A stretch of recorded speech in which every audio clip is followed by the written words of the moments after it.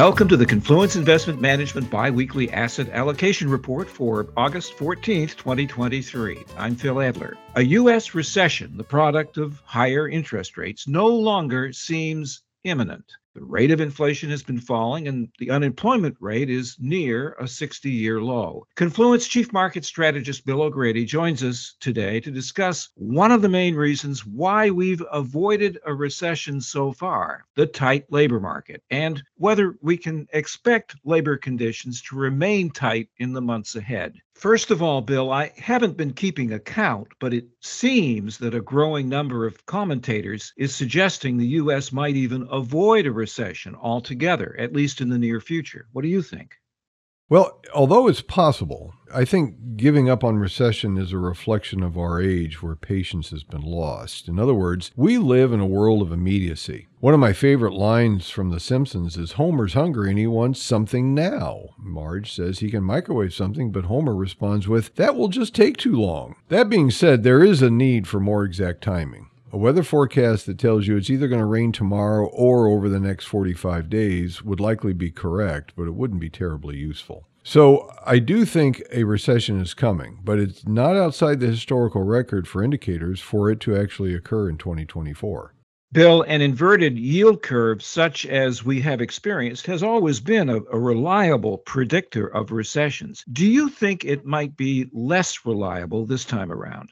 No, I don't think so. There is some debate among economists about how an inverted yield curve actually affects the economy. Banks are in the liquidity transformation business. They take short-term deposits and turn them into long-term assets, otherwise known as loans. When the yield curve inverts, it short-circuits that process because the cost of funding the loan would be higher than the return on the loan, assuming similar credit risk. To examine the yield curve, we created a database of 10 yield curves. This is because in nature there are multiple yield curves. What we found was that when any of the 6 of the 10 invert, a recession always follows. We saw 6 invert in July of 2022. Now, on average, a recession occurs about 16 months after the 6th yield curve inverts. But the range of outcomes is wide. The longest time from inversion signal to recession was 25 months. So if we track the average, a recession in the fourth quarter of this year would be normal. But if we replicate the longest spread, August of 2024 would be when the recession occurs.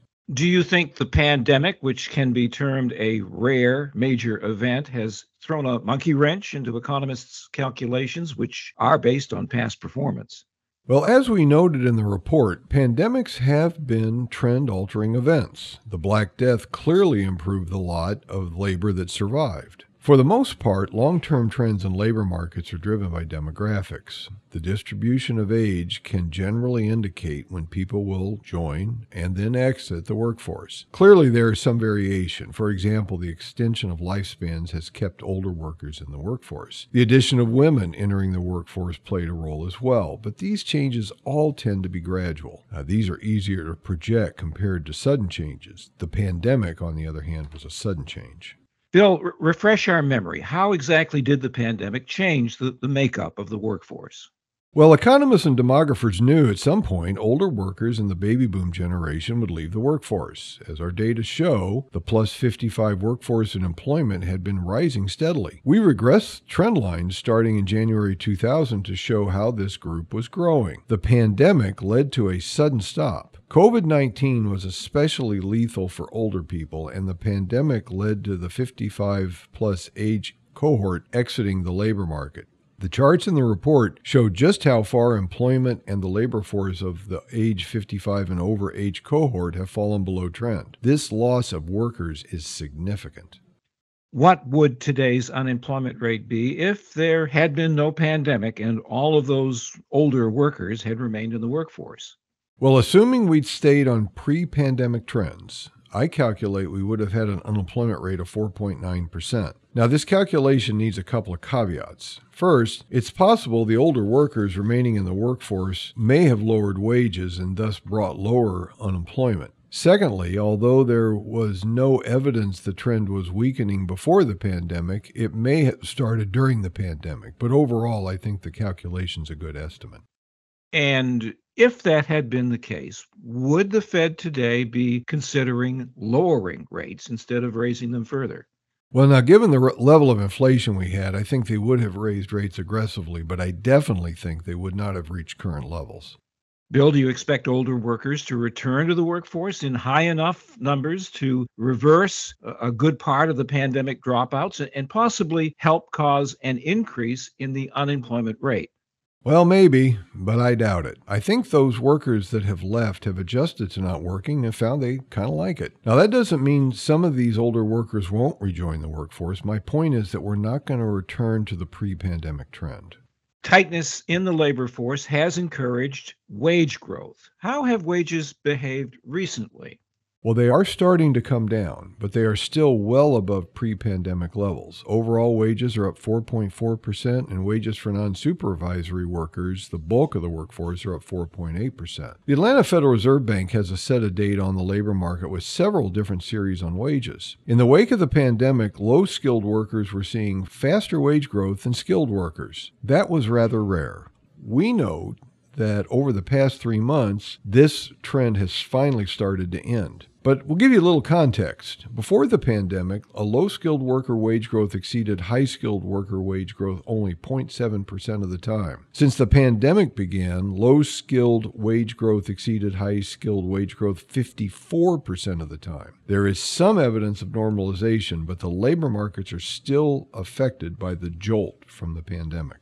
Wage growth boosts consumer spending. Has consumer spending been moderating lately? Well, it is. Consumption has been returning to normal. For this century into the onset of the pandemic, the yearly change in nominal consumption has been about 4.4%. It's currently about 5.4%, but it is slowing.